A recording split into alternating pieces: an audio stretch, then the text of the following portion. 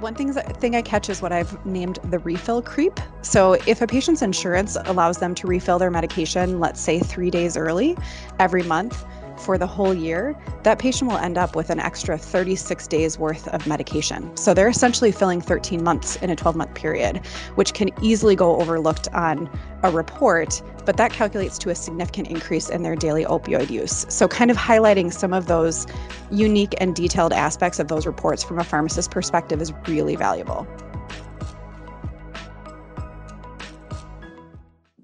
Welcome to the Pharmacy Quality Solutions Quality Corner Show, where we believe that quality measurement leads to better outcomes. Let us become your go-to source for all things related to quality and medication use in healthcare. We will hit on trending health topics as they relate to performance measurements and find common ground for payers and practitioners. We will discuss how the Equip platform can help you with your performance goals, and we will also make sure to keep you up to date on pharmacy quality news. So buckle up and put your thinking cap on. The Quality Corner Show starts now.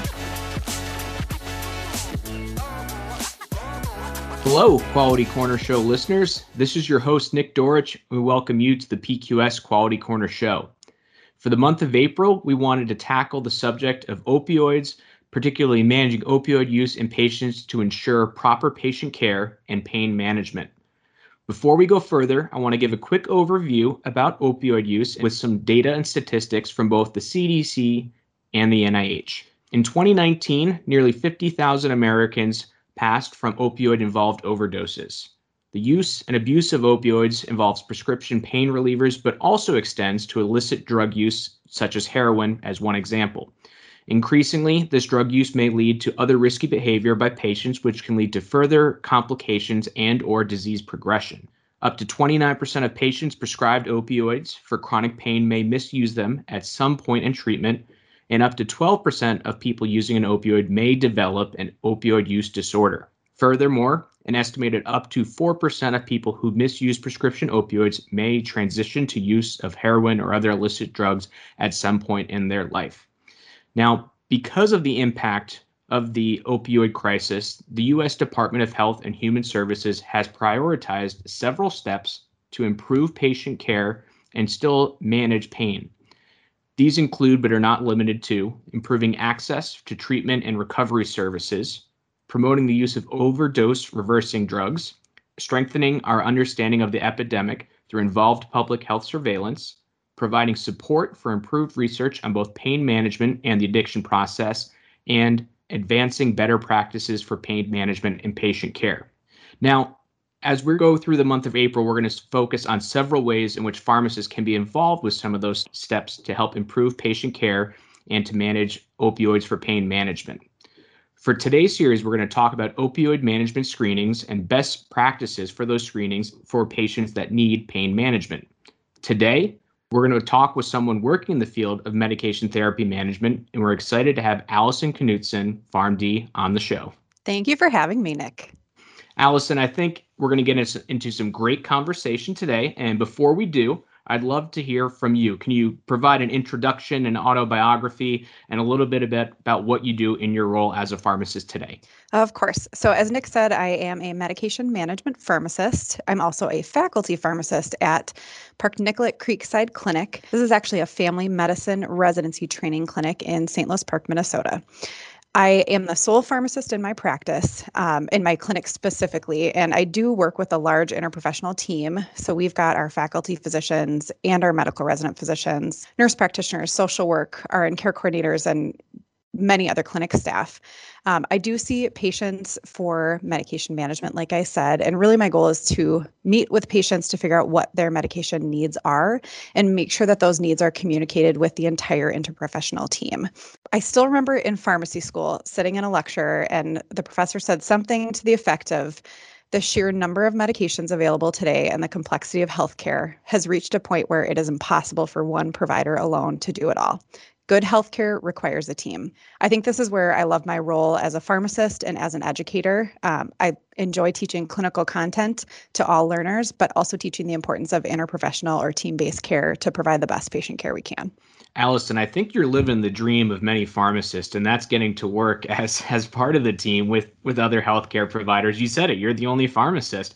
And I'll ask or ask you to clarify, when you're talking about education and teaching, you're not teaching just pharmacists, right? I mean, when you say that, you are teaching or educating other healthcare providers as well, correct? Correct. Actually, my main focus here is our medical residents. As a family medicine residency, we have 20 medical residents here, and that's a 3-year program. So not only teaching medication use in primary care, so these doctors are going out into their family med practice using medications the best way they can, but also teaching them how do they use a pharmacist in practice and how do they rely on other care team members for patient care. Well, it's a pharmacist, the medication expert, helping to teach other healthcare providers about medication. Seems like a great idea. So, Allison, we could focus on that, but we are going to focus on opioid management today and part of that screening. And we'll jump into the questions. But before we do, I want to provide a quick rundown of what comes next. We have 3 questions written down for us to explore. I'll go down the list, ask the first question. Allison, you're going to give your response and insight, and I might have a follow-up question or two that leads to some quick back and forth as we summarize those key points. We're then going to repeat that process for the second and third questions, which will wrap up our primary content for this recording. When we get to the end, expect an exciting and fun question to end our podcast, and it's simple. That's what we're going to cover for today. So with that, we'll go ahead and we'll jump into our first question as it relates to opioid management. As we do, Allison, I want to consider this from the patient and prescriber perspective. So as this nation has looked to address the opioid crisis, there has been an ever-changing set of rules for how and where patients get their medications and even what prescribers may have to do before writing prescriptions for an opioid. This certainly extends to how a pharmacy operates and how they may stock opioid products, and that can lead to a lot of confusion and frustration for everybody involved with the process. But as a clinician, you want to make sure that the patient is being treated appropriately. How does the changing environment for opioid management impact patients and prescribers? Yeah, this is a really, I think, important question, and I appreciate that focus on all parties involved because this is something that is significantly impacting all ends of the spectrum. I really like to focus on action and moving forward, but this is one area where I've really had to stop and look back a little bit and had a more broad appreciation and perspective for these drastic changes that have happened in practice in the past 30 plus years. You often hear the pendulum swing. Where are we with the pendulum swing with opioid use? But I think that is an important thing to acknowledge, that it has come from a point of not even addressing pain to being required to address pain and treat it, often encouraged to treat with opioids, back to opioids almost being villainized in practice. So what happens not only to the prescribers, but more importantly to the patients on both extreme ends of that pendulum? So on one side, you've got the prescribers who are more comfortable prioritizing, evaluating, and treating pain and often prescribing opioids. And maybe in their practice, the late 90s, early 2000s, being encouraged to prescribe opioids. And then there are those patients who have come to more or less expect them, that this is a vital part of their treatment plan and something that they can expect from their prescriber.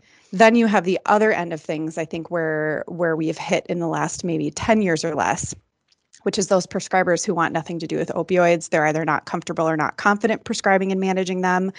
They'd rather have someone who they consider a specialist, such as a pain management provider or a pain clinic, manage those opioids.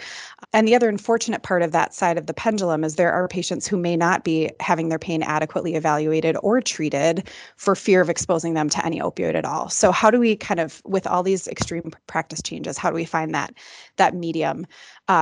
And this is where I think, similar to so many things in healthcare, it comes down to communication.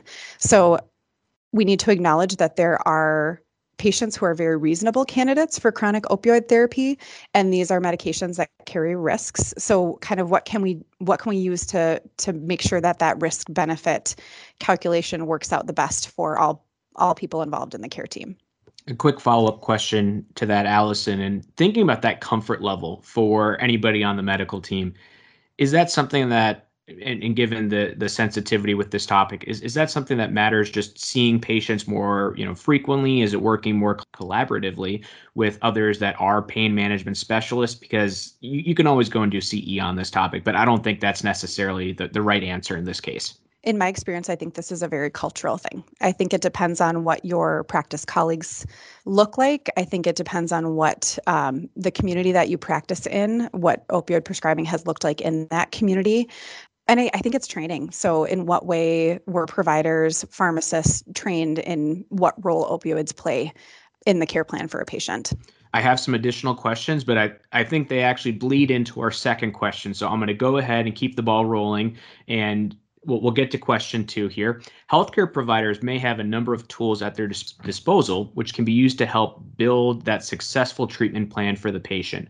Addiction and other health risks are always present with opioid management, but much can be done to consider how we manage this care for the patient. Can you explain some of the tools like the Prescription Drug Monitoring Program, or PDMP, controlled substance agreements? What are some of the other items that prescribers, clinicians may have at their disposal for having this conversation with a patient? This is one of my favorite areas, and I think is so crucial for pharmacists to realize the role that they can play with their expertise in using all these tools we have available now. I think we went from give everybody whatever opioids they want to no opioids, but really the answer is there are safe ways to use opioids with all of these tools. So the first one is the prescription drug monitoring programs, which I will argue are probably the most practice changing for controlled substance prescribing in the past 10 years. In most states, these are not only accessible to prescribers, but also pharmacists. And often they have a delegate role. So that prescriber can have a nurse or support staff accessing these reports to improve ease of use, essentially. Those concerns of patients that had multiple prescribers, they're going to frequent EDs, they're doing the doctor shopping. This provides that transparency. And I've found that more than anything else, prescribers and pharmacists find this tool reassuring that patients are actually filling the medications that they say they are. I think the place I really find a big role is interpretation of these reports, and I think pharmacists are crucial here. One thing I catch is what I've named the refill creep. So if a patient's insurance allows them to refill their medication, let's say 3 days early every month for the whole year, that patient will end up with an extra 36 days worth of medication. So they're essentially filling 13 months in a 12-month period, which can easily go overlooked on a report, but that calculates to a significant increase in their daily opioid use. So kind of highlighting some of those unique and detailed aspects of those reports from a pharmacist perspective is really valuable. I'll kind of jump to one of the next tools, which, not to sound like a weirdo, but is one of my favorites, is the urine drug screens, which we use in our practice. We have actually set the clinical expectation that all adult patients on controlled substances get an annual urine drug screen, kind of a random annual. The first point is the goal of that expectation setting is that this is for all patients. It's not we're picking and choosing who we're worried about or who we think should get the urine drug screen. This is what we see as our responsibility as the care team to make sure we're providing the best and safest care to all of our patients as our practice standard. Again, pharmacists are incredibly valuable here because the interpretation of those urine drug screens really weighs on understanding of pharmacology and drug metabolism, and knowing if this shows up positive, does that make sense with the way that these drugs are metabolized together? I want to highlight with that result too, with that report, there's a really interesting study that was done with 114 primary care physicians completing a brief 7-question toxicology questionnaire. Of the 114, 0 of them answered all 7 questions correctly, and only 30% answered half or more correctly. And of note, they separated out 77 of those providers were already using UDS, or the urine drug screen, in clinical practice, and they actually did not perform better than the 37 prescribers who have not used urine drug screens in practice. So of course, then I'm curious, are these some crazy complex pathology questions? And honestly, they were very straightforward questions. What result can you expect from a patient taking oxycodone who is eating a large number of poppy seeds, which, fun fact, can actually result in a positive morphine test if there's enough poppy seeds? What would you expect if a patient was using acetaminophen and codeine? So again, the pharmacist is incredibly valuable of understanding how to interpret and appropriately apply those results for best patient outcomes. Allison, before we continue, I do want to ask a follow-up question. And these different tools can be helpful for managing the patient in the right way. And that's especially important now, given that there's a whole lot of stigmatization around use of opioids. And as much as we, as the clinicians, want to do what's best for the patient, there may also be some biases that exist as we are working and managing that patient. But can you speak a little bit further on how you make sure to manage that? Because, a patient using opioids or using opioids at, the right and safe doses and going through the right process, that can be a patient where that can have a very beneficial return to a normal or full functionality of life. So how do you help manage that part and have the conversation with patients? Actually, again, this brings in another tool. This is somewhere where we actually have great benefit from the controlled substance agreements. And that really gets back to that open and explicit communication of what the expectations are, not only from the clinic side, from the prescriber, but also from the patient. So we are telling them, here's what you can expect from us as your care team, but also this is a high risk medication, and we are on a team together, so we have expectations of you as the patient as well. I think the appropriate application is one really important point, and sometimes patients fall into a category that they're misusing or they're not using appropriately because the results of a urine drug screen are inappropriately applied to a patient. So again, if you're going to use these tools, it's important for everyone involved that they're used correctly and appropriately. And you have so much other evidence of, does the urine drug screen match what you're finding on the prescription drug monitoring program? Maybe they showed up for a benzodiazepine you weren't expecting, but that report showed that they actually were prescribed that medication from their psychiatrist outside of your system. So all these tools really work in conjunction, and I think it's actually important to be using multiple of them together for clear communication and to reduce that risk that you may have with prescribing these medications. Thanks for that additional comment. We, as someone that did training earlier today on setting appropriate agreements between coworkers, it's all about communication, and that applies in that same process here. Every medication has risks that are involved with its utilization. It just so happens to be that for opioids, that risk or the detriment from that can be somewhat worse, right, than say taking a blood pressure medication or something that may be more commonly acceptable. We'll go ahead to our third question now, Allison, and this one, it's going to be pretty simple in the concept. You are a pharmacist as part of that medical care team. And there's a lot of other pharmacists that say, hey, this is great. It's great to hear that a pharmacist is being involved with this prescribing and being involved with the opioid utilization. What do we know about the impact of pharmacist-led medication assessments on opioid utilization? Do we have any results that can be shared? Or like some other areas of pharmacy, is this an area where we need to have more effective research to continue promoting that role? Well, as a teacher, I'm a permanent learner, so I always love people pointing out evidence out there that I might be missing. But I, again, think this is an area where we don't have enough evidence about the outcomes from pharmacists' impact on medication assessments. There are a lot of models of new interprofessional care teams and how pharmacists are involved in that work, but not necessarily how that has impacted outcomes of opioid use. I did want to share, in my practice, we actually have a team of pharmacists within our health system that are integrated in the primary care clinics, and we are able to practice with a collaborative practice agreement with our primary care partners. We do that. We use that CPA to either reduce total daily dose of opioids or discontinue opioids, depending on what's appropriate. And it's nice to have that flexibility and to be a member of that team when really our goals are to prioritize pain management through the whole process.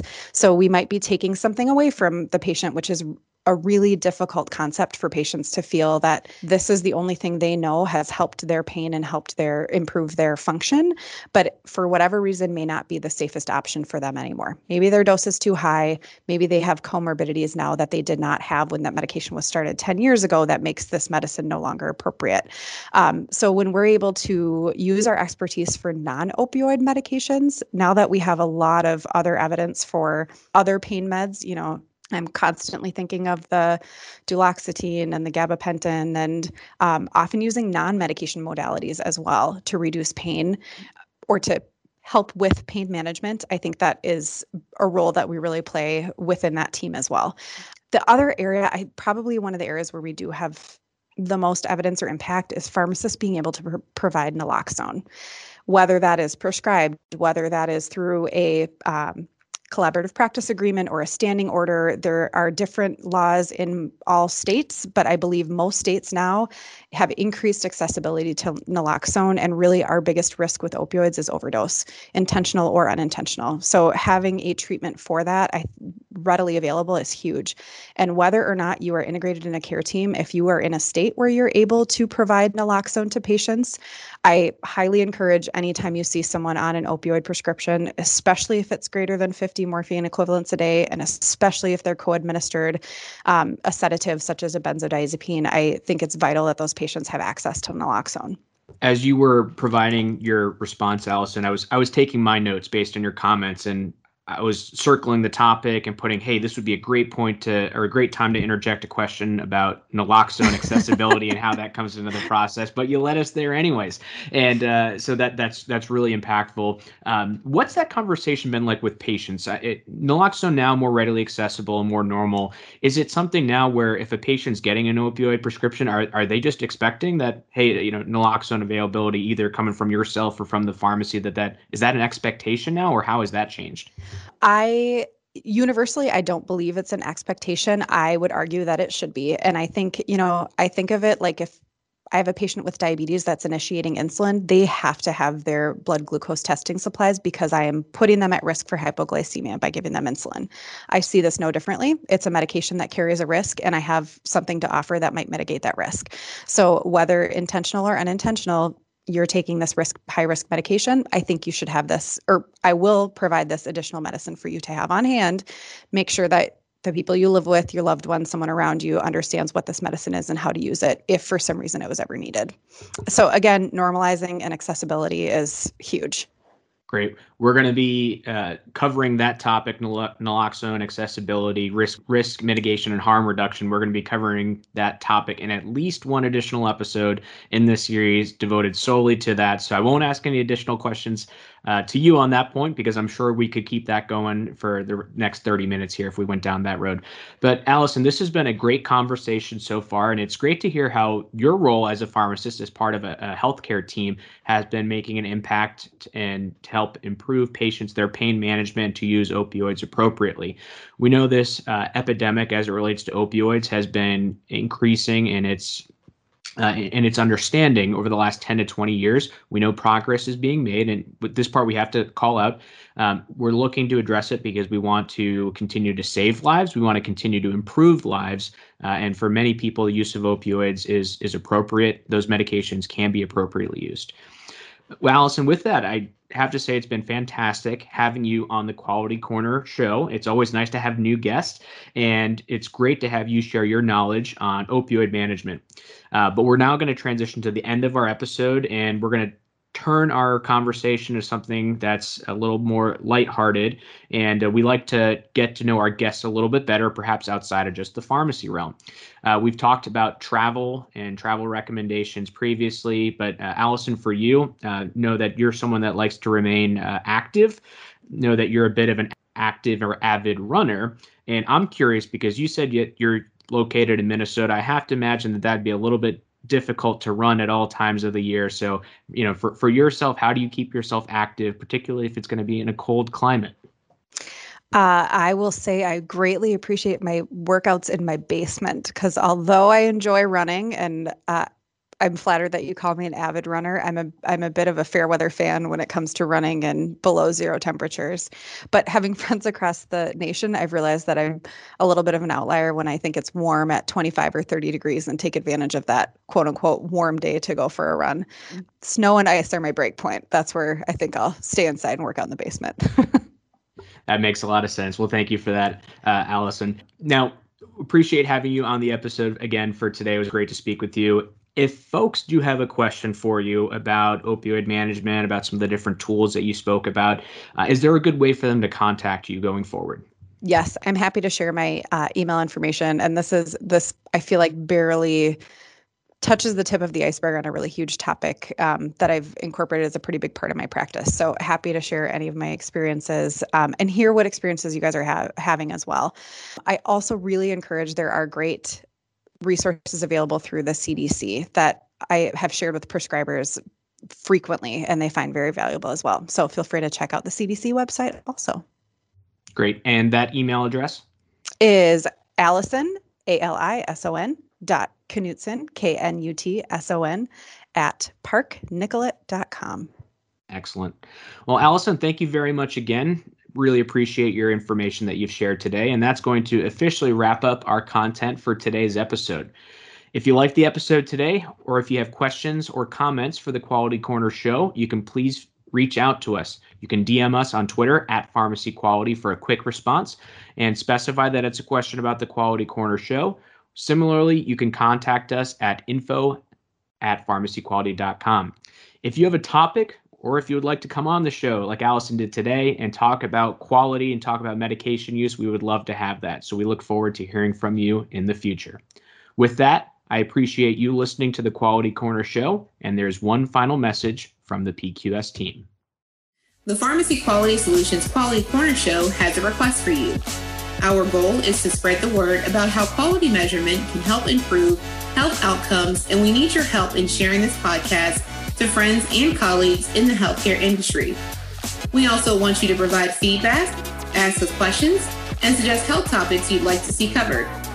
If you are a health expert and you want to contribute to the show or even talk on the show, please contact us. You can email info@pharmacyquality.com. Let us know what is on your mind, what we can address, so that you are fully informed. We want you to be able to provide the best care for your patients and members, and we wish all of you listeners out there well.